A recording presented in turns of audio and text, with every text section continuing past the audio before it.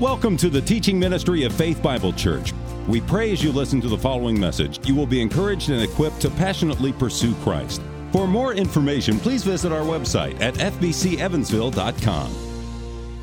Normally I have overheads. Please be aware that there are no overheads except the one that's behind me today.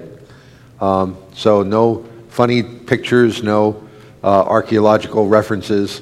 We are going to be doing a bit of a Bible study today. We're talking on the subject of servanthood. And as we do, there are various words that you could look up: service, serving, servant, servanthood, minister, ministering, ministry. We are called to serve throughout all of the scriptures. There are exhortations, examples, encouragements, and warnings. What does it mean to be a servant and minister to our Lord and his people? Well, the common New Testament terms translated servant, service, ministry are throughout the New Testament and are used in a great variety of meanings. There's a general discipleship. There's service rendered to the church because of gifts bestowed. There's the ministry of the word. There is feeding of the poor or caring for the needs of the saints. There's service rendered by individuals like Stephanas or Archippus or Tychicus.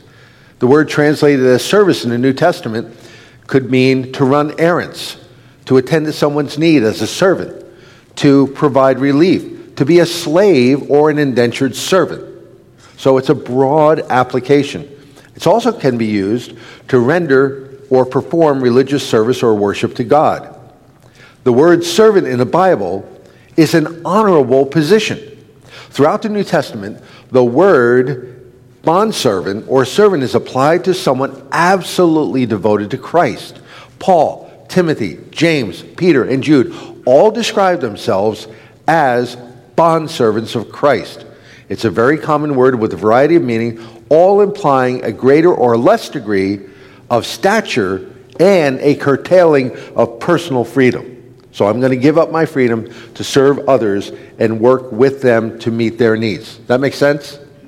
So you find most frequently talked about as slave or hired servant. And it's also used as a term of respectful, self-deprecating reference to oneself. I am your servant. I am thy servant in the King James. It's used in place of personal pronouns. For example, in the presence of superiors or in the presence and addressing God. I am your servant. Officials of every grade in the scriptures are called the servants of kings or princes. It's also the position of a king in reference to his people. The king serves his people. All right, so it doesn't matter what your station is in life, you can still serve, and serve honorably, and serve God himself, and serve other people. So the one who is distinguished and is obedient to God and is faithful to God or Christ is called his servant. But also, the word servant can be used for one who is a slave or servant of sin. Well, our purpose today is to see how Paul used these terms in his letters to the Corinthians and to understand them in context. In each case, Paul is graciously and firmly teaching the church at Corinth what the proper understanding of these words is and how they should live them out. When we do that, we'll then reflect on the people of Paul's day seeking to understand what incorrect thinking and behavior the apostle addressed. From there, we'll discuss our contemporary mindset and how it's challenged. So, in your lessons and the handout that you have, you see that after each scripture reference, there are 3 questions. What do we learn about servanthood from this passage? What problems was Paul addressing in Corinth? And how does this New Testament teaching challenge the church in our culture today? How does it challenge us? So basically, it's a word study. Are you excited? Yes! We're getting into this. We're going to do this. And it's going to be great. So, let's go to 1 Corinthians 3, chapter 5. And we're going to stay in the Corinthians, and we're going to go progressively through. All right? So 1 Corinthians 3, 5 through 15. I want you to look at this passage And I'd like you to note several things here. First, there are many servants. Paul says that he's part of the servants that God has given. And they all work, look at the text, under the direction of the one whom they serve. They're servants of the Most High God. Notice also, in this passage, Paul is telling the Corinthians and showing the Corinthians that servants work together with each other. And look at this phrase, because this is wonderful. Look at verse 9. We are God's fellow workers. So they work with each other and work with God himself.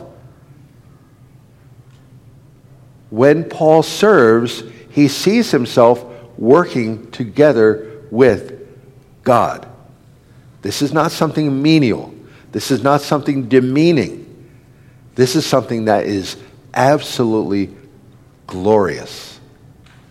Notice also, servants are rewarded according to their labor. Where do you see that in the text? This is going to be a very, participatory class. Where do you see that servants are going to be rewarded according to their labor? Where? Verse. Yep, there you are. So, everyone is going to be accountable for their service. They're going to be rewarded according to that. Verse 14, if any man's work which he has built on it remains, he will receive a reward. Now, notice also, we serve only by God's grace and not because of innate skills and abilities. These are the skills that are given by God. So, when John Knox was called to preach in Scotland, little did the world know what great impact he would have. When he was called to preach, he actually burst forth in great tears and sobbing and withdrew back to his room. And he did that. When he did that, his countenance and behavior from that day forward was changed, and he was compelled to set himself in the public place of serving through his preaching. But he also significantly and sufficiently declared the grief and trouble of his soul doing that. He recognized the immensity of his responsibility to serve God and his people through his own inadequacies. Martin Lloyd-Jones wrote, "The man who is called by God is a man who realizes what he is called to do, and he also realizes the awfulness of the task." Now, in this passage, 1 Corinthians 3, who is the chief servant that's referred to here? Who's the chief servant? Who is the master servant? Christ, right? If you look at verse 11, no man can lay a foundation other than the one which is laid, which is Jesus Christ. He is our cornerstone. He has laid the foundation. The foundation is himself. He is the chief servant. And this passage shows us that servants are successful because of the one they serve. Not because of themselves, but because of the work that God does through them. And then finally, servants are accountable. So, 3 questions. What do we learn about servanthood from this passage? What strikes you as you look at this passage and as you think about what we've just said? Serving is working together with God. Serving is working together with God. What else? What else stands out in this passage that you may have read this passage many times before, but as you study God's Word, fresh treasures come out? Dan? Well, you started by saying, there was 3 guys here. They each had a different job. Yeah. And they worked together. Yep, 3 men, different jobs, all working together. And God causes the growth. Great. What problems was Paul addressing in Corinth in this passage? Blake? Rivalries, jealousies, factions. Good. Today, how does God use this historic event, this historic passage, to address the church today regarding how we understand and how we live out service? We're called to it. What else? Yes? It says in verse 10 that he was like a wise master builder, and he laid the foundation so that another is building on it. So it just gives the idea that what we lay as a that has to be Excellent. foundation worthy. Excellent. Otherwise, the person who comes along afterwards, As in verse 10, we are to be a wise builder, and we are to recognize that there will be others that build upon that. Good. All right? So, let's go to the next passage. 1 Corinthians 3 to 1 Corinthians 4. Starting in verse 1 and through and including verse 7. Notice Paul's first thing. As we look about his concept of God's teaching to us concerning servanthood, he says, let a man regard us in this manner as servants of Christ and stewards of the mystery of God. Paul's highest identity is that he is Christ's servant and entrusted with his message. You know, he frequently uses the word, which basically means a busboy or a table waiter, a common servant. It emphasizes the simplicity, the meanness, the averageness, the commonness of the task. But he often also used the word doulos in the Greek, which means a bondslave, which emphasizes the totality of submission. Sometimes he uses the word hupotes, which means the under rower. And you've heard about that, the 3 tiers of rowers. And he's at the bottom rower with everything that implies, from scores of men above them and everything that would filter down from that. Right? And the environment. He is always seeing himself as a servant. But that's the basic identification of the Apostle Paul, isn't it? It's his basic identification. Paul says in 1 Corinthians chapter 4, when you write my epitaph, when you lay out your account, when you put down something about me to learn for my posterity, when you put the tombstone, it's not a pizza. The epitaph says, I am a servant. All right, what else do we learn about servanthood from this passage? 1 Corinthians 4, verses 1 through 7. Stewards. Yep, excellent. They're entrusted with riches from someone else, and they're accountable. Good, what else? What else do you see here?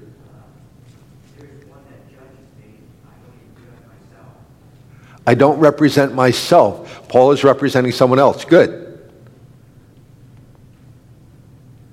Paul also recognizes that God will provide praise for his servants. By the way, did you notice something? Look carefully at verse number 5. Therefore, do not go on passing judgment before the time, but wait until the Lord comes, who will bring both to light the things hidden in the darkness and disclose the motives of men's hearts. And then each man's praise will come to him from God. It is not just our actions. It's what is our motives? And each one of us could freely say, yes, I've served other people, but there are times when I was gritting my teeth. I'll serve you, but I don't have to like you. Well, maybe it's not that intense for you. Maybe I'm being too self-revelatory here. I don't know. But isn't that true? Sometimes our motives are not pure. And God will judge servants by not only the actions, but also the thoughts and intentions of our heart. But God does provide praise. And look at the last verse there. Verse 7.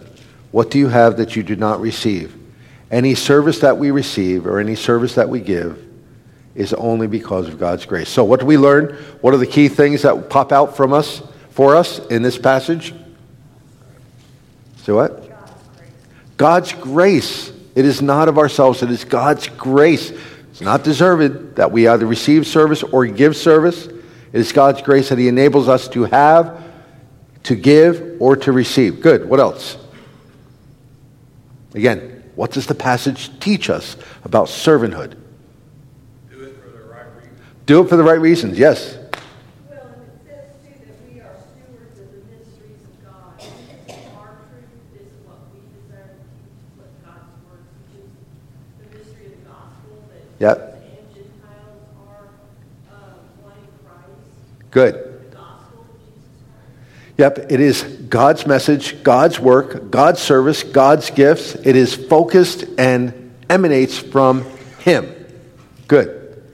Well, what problems was Paul addressing in the church at Corinth? What problems was he addressing when he gave this passage here?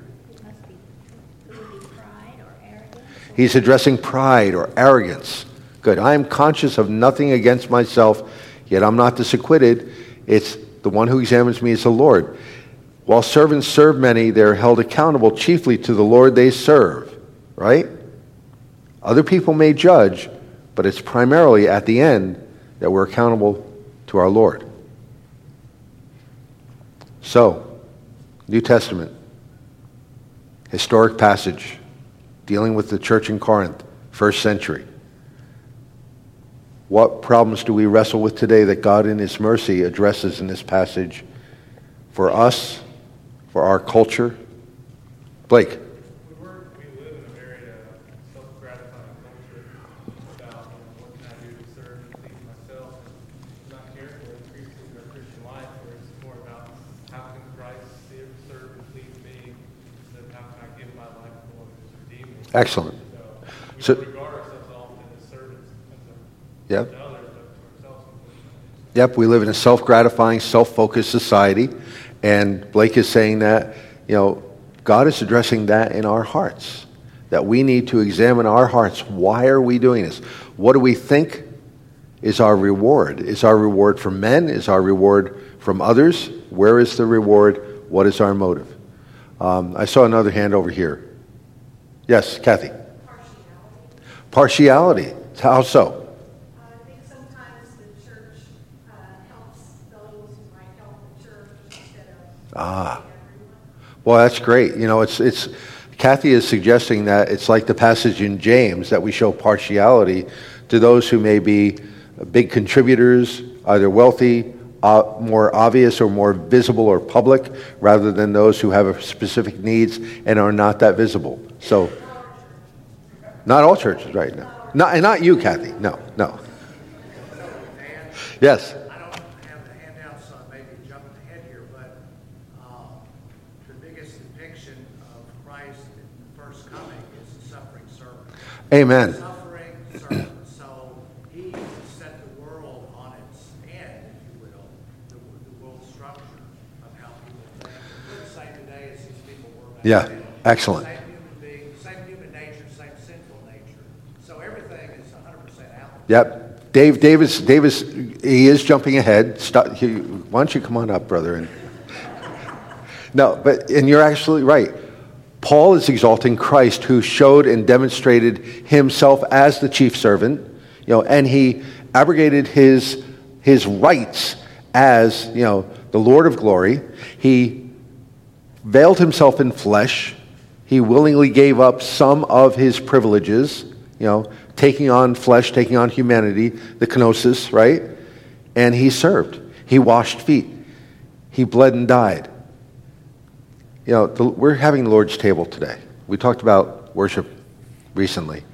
And one time when I had the opportunity to share during the Lord's table, I had bread and I broke it. And I had grapes and I crushed them. And one time, I would like to actually put a butcher block up on the platform.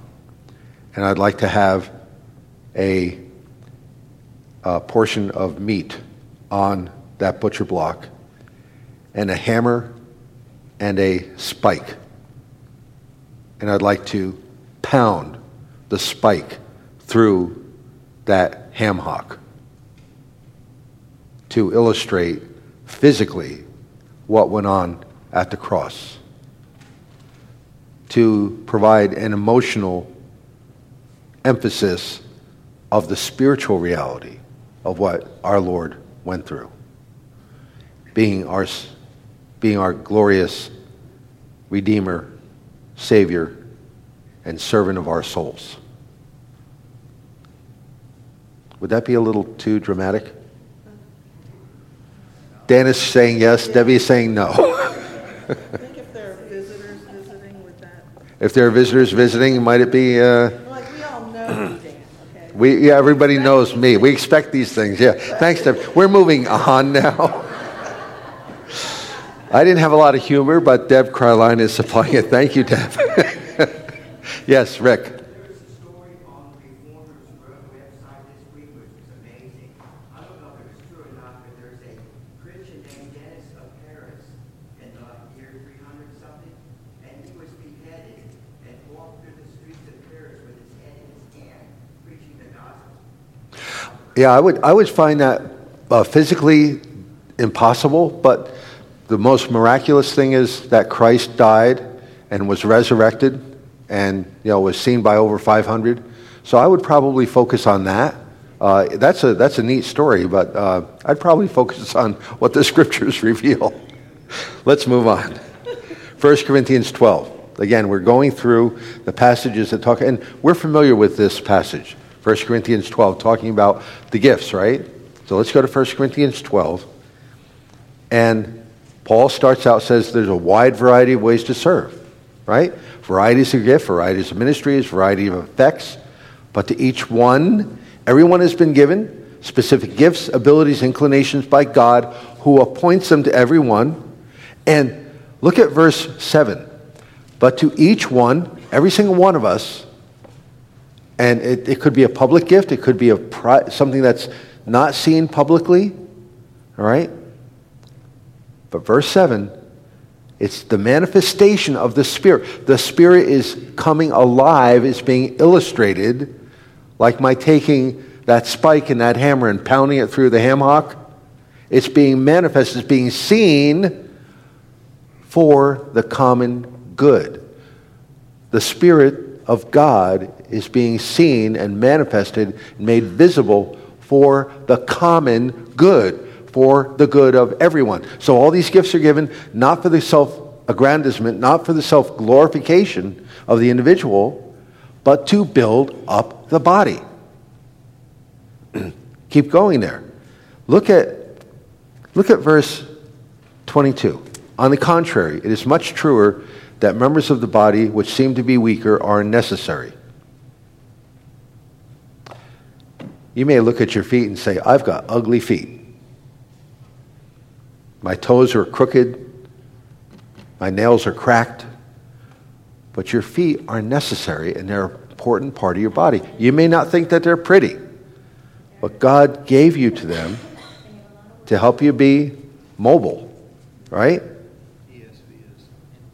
ESV says what?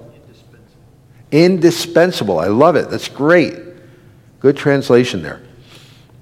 So, they're not to be denigrated, but they're important and to be appreciated and given honor. Those serving gifts, they're there.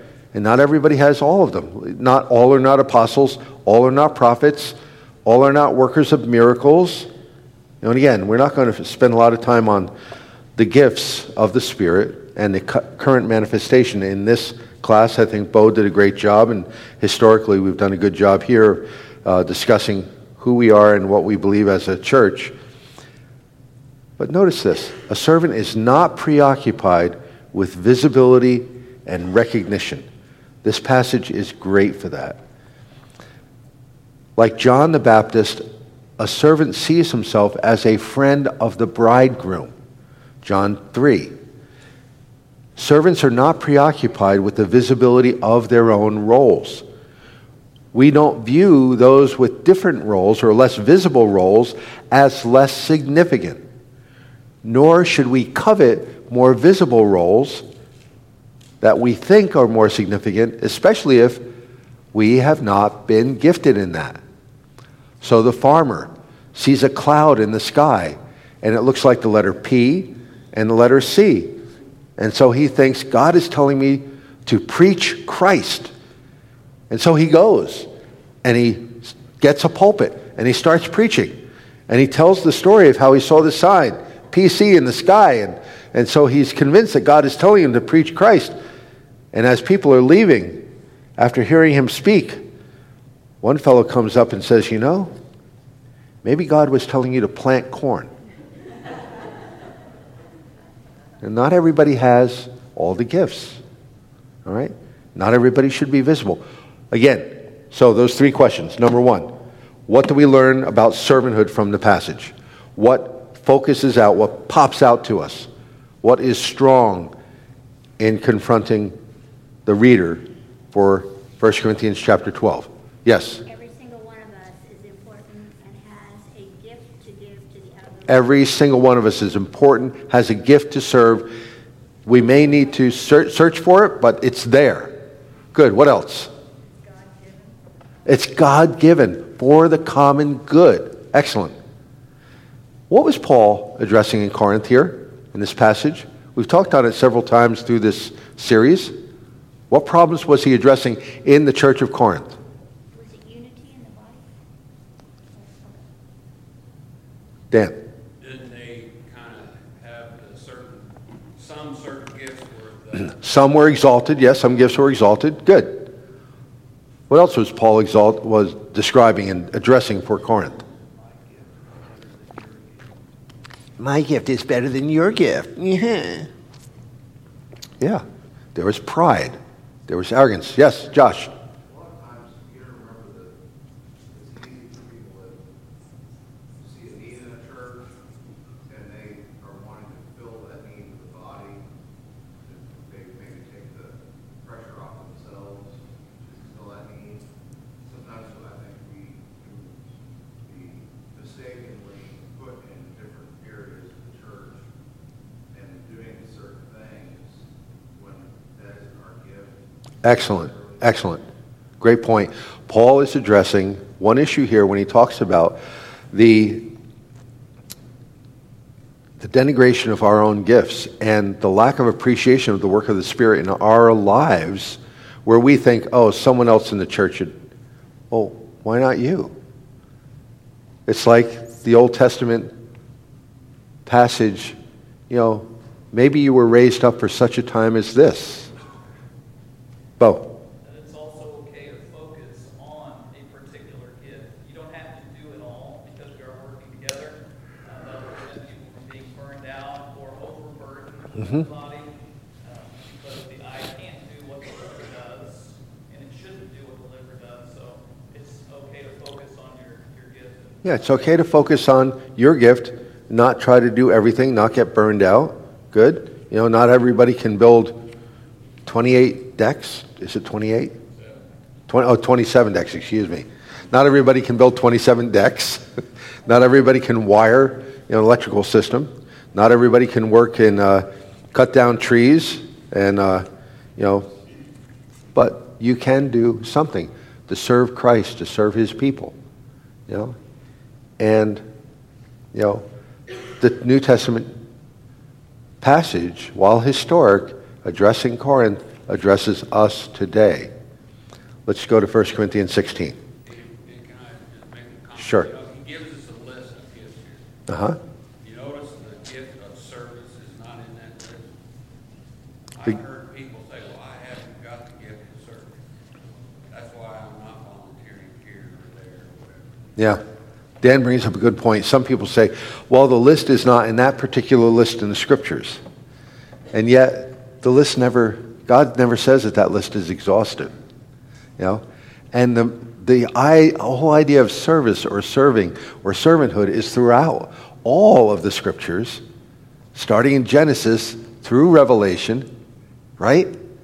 And here, as we study through the letter to the church at Corinth, these people struggled with having a godly understanding of the gifts and abilities that God has given you and me, and applying it and understanding it and appreciating it and using it in a way that builds up his people and glorifies God. Yes? Aren't all of those gifts in and of themselves gifts of service, though?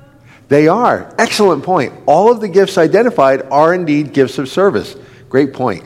If I had a prize, I would give it to you right now. That was great. Great observation. Let's go to 1 Corinthians 16. I'm not certain we're going to get into all 9 of these passages today. 1 Corinthians 16, verses 5 through 12. So I'm going to throw it out to the class now.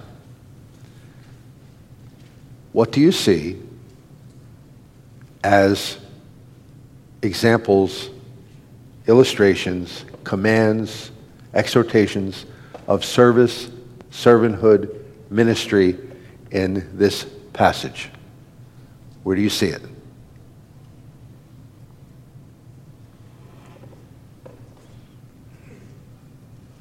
Brotherly care is one thing. Brotherly care, passion, service, concern for the members. Okay, concern for the service and others, good.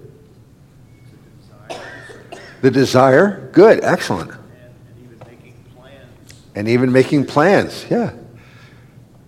Matthew. He talks about he wants to make a trip to Corinth. Trip to Corinth, he's planning on a trip. You better be on your feet. He uses Christ as a bag, so that Yep. the bag to see if it's local. Good, excellent. Did I see a hand back there somewhere? No? Can I call on someone back there? No, not going to do that. Anybody else? I think that those points are great. First off, I will come to you after I go into Macedonia. Verse 8, but I will remain in Ephesus until Pentecost. Servants plan to do good. I will come.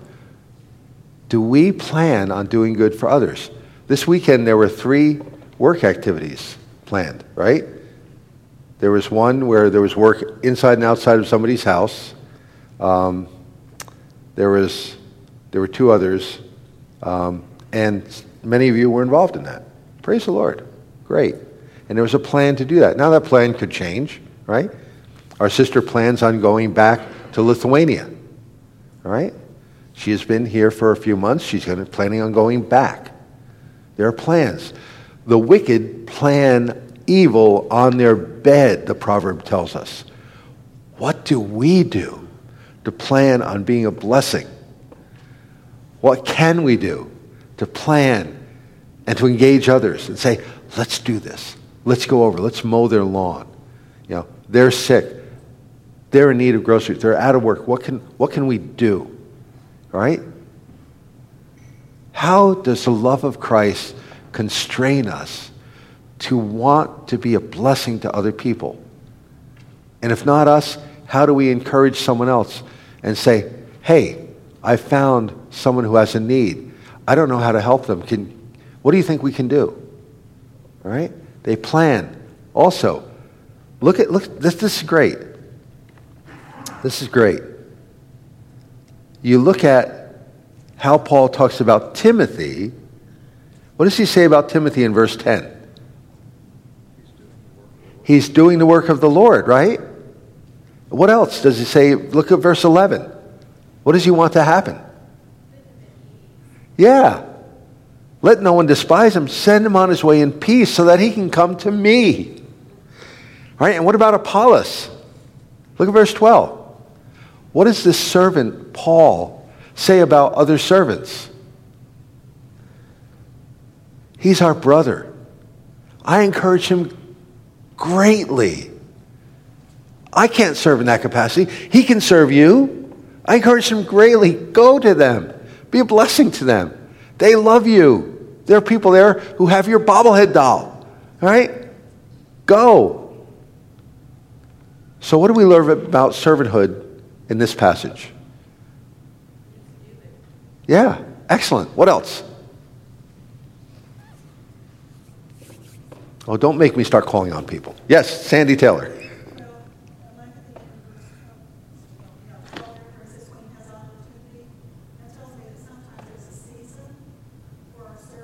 Ah, excellent.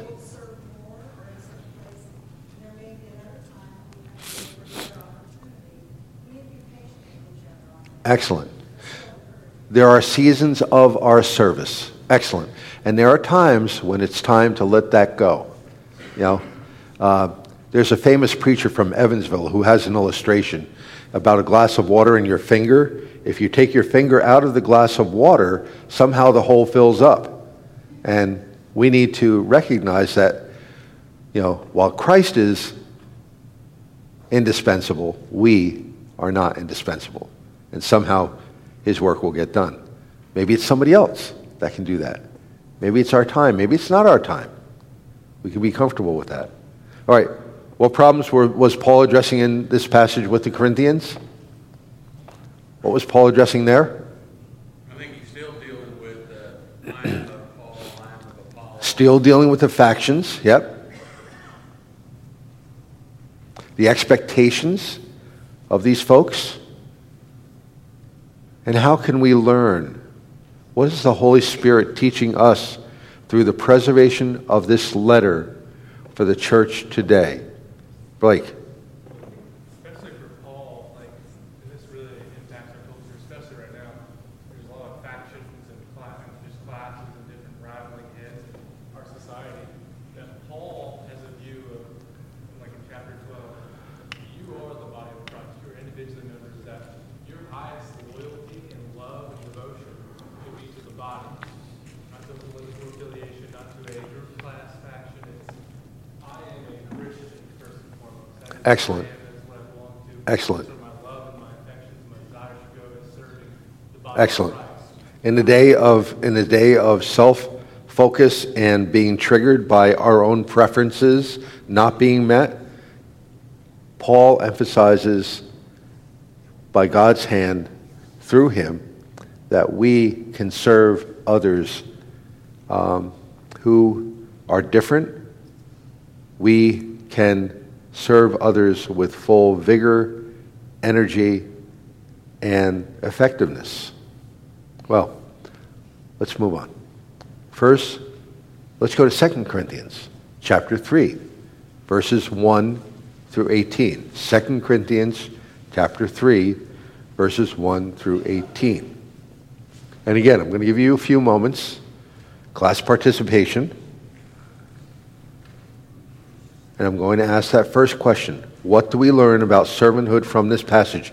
And if you could, again, because I'm going to be seeing someone about my hearing this week, please speak up loudly and also give me a reference verse number. All right? So, what do we learn about servanthood from this passage?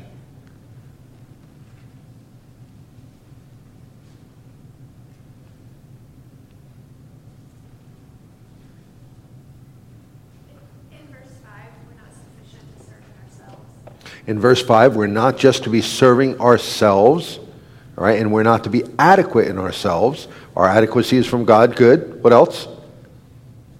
Well, following up on that, it's not us to do it, it's Christ working through us. It's Christ working through us. Excellent.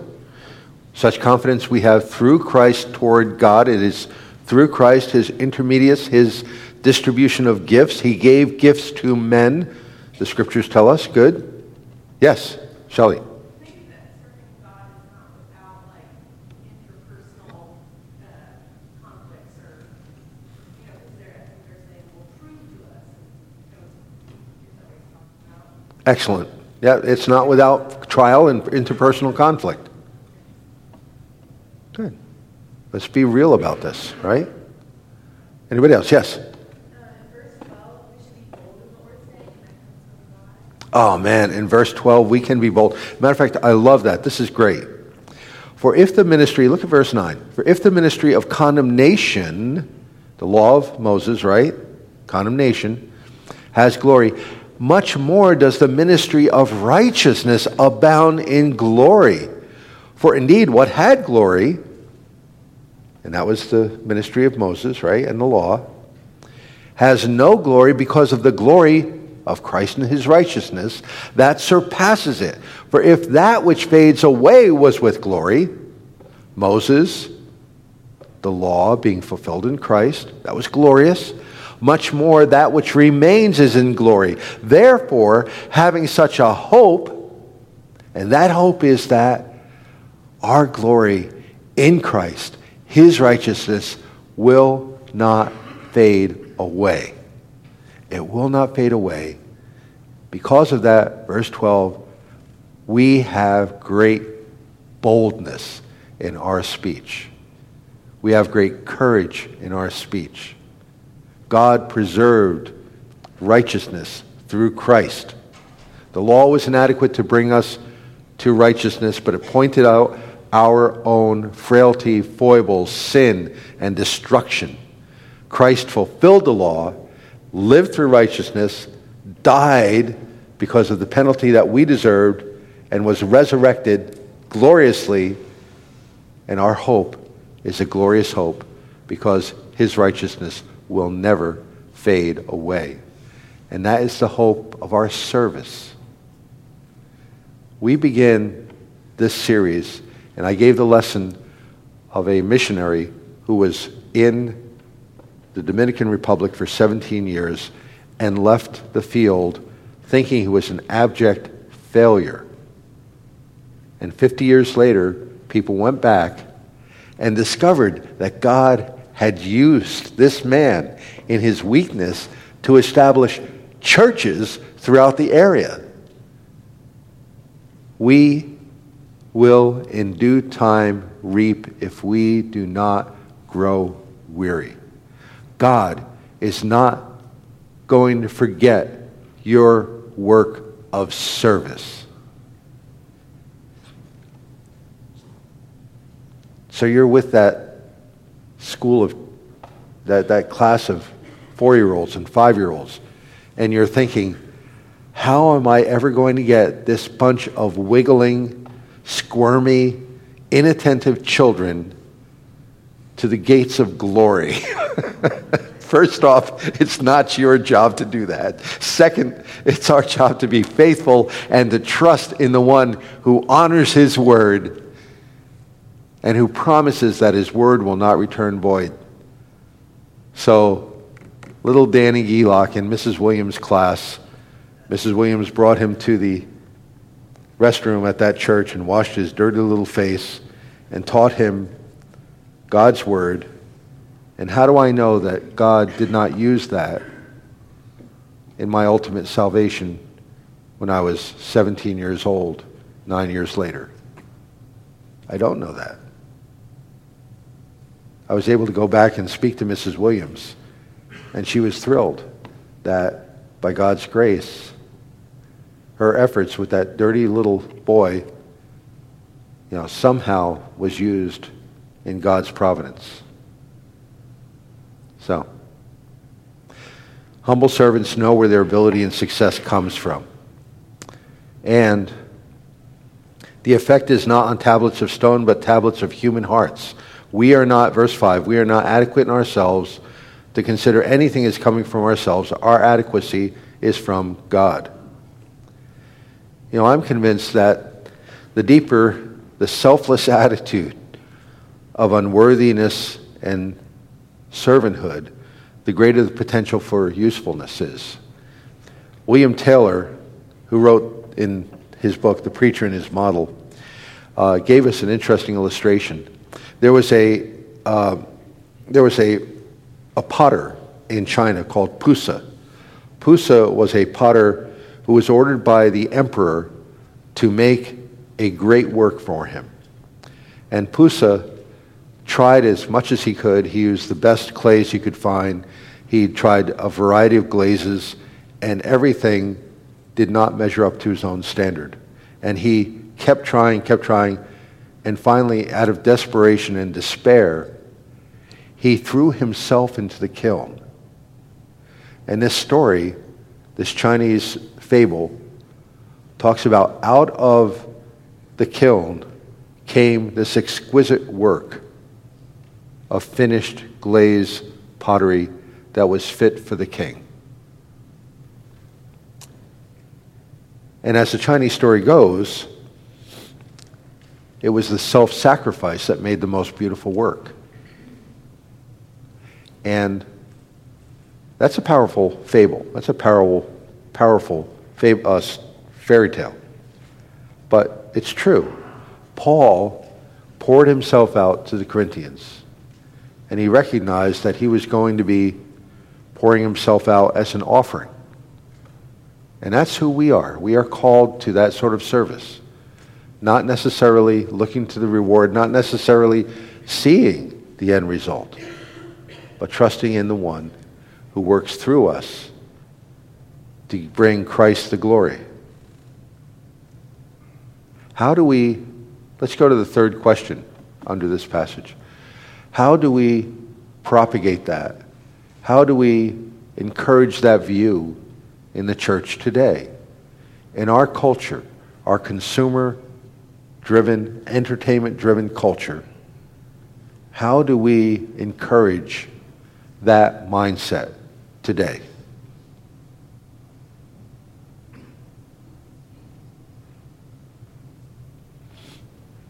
Yes, Kathy. Colossians 3, keep your eyes on things above, not on things that are on earth.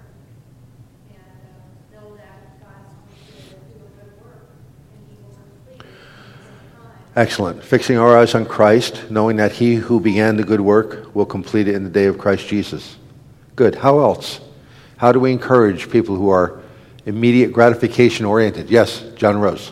Well, it kind of gives the idea here that it's just like a long haul type of long-term goal, because we're planting seeds, we are serving when there's adversaries, we're serving when we don't see any fruit, not the one who brings the fruit. So in that instant gratification, you might be tempted to change your method of service or change your method of sharing, because, well, it's not working, I'm not seeing immediate fruit, not realizing that it's not up to us to see the fruit.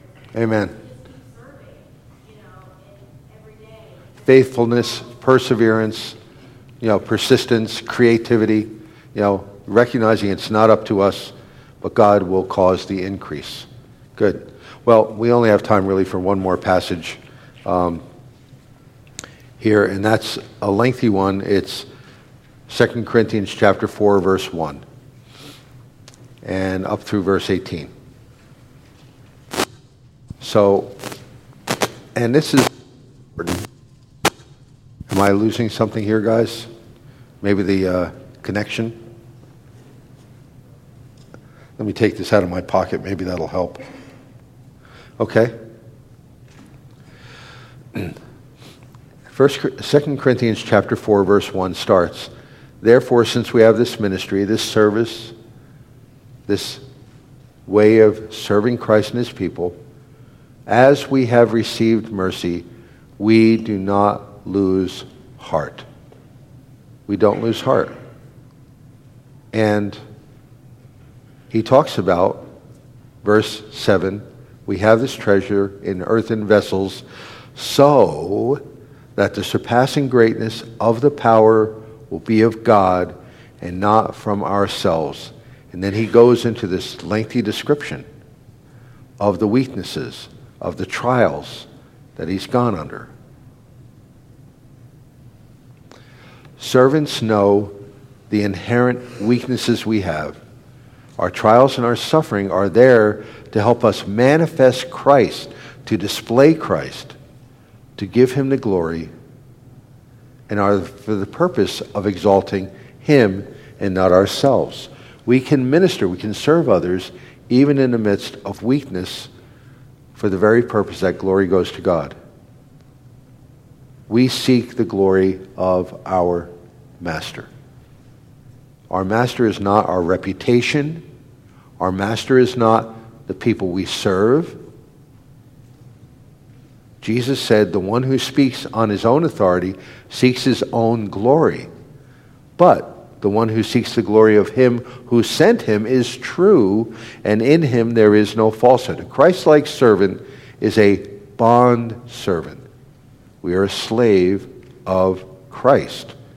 And we will demonstrate over time that Christ, not public approval, not position, not financial authority, has our primary loyalty.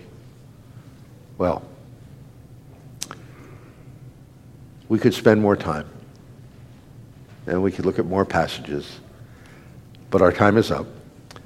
I hope and I pray that we continue to look at these passages and look at all of God's Word, and most importantly, looking to Jesus, the author and perfecter of our faith, who for the joy set before Him endured the cross, the ignominy, the shame, and brought us to Himself. Let's pray. Father, I thank You for this time. Lord, I pray that you would teach us, like Paul sought to teach the Corinthians, and your Spirit teaches us today, how we are to serve you with gladness and fullness of joy. And Lord, we do pray that we would get a sense of joy and pleasure in serving you and in honoring you regardless of the difficulties, regardless of the results that we see, knowing that you are trustworthy, that you are fully capable of completing that work that you've started. We ask that you would use us, use even us, for your honor, for the glory of your Son, that he would be exalted, that men and women, boys and girls would be drawn to him inextricably, irresistibly, and eternally. We praise you in his name. Amen.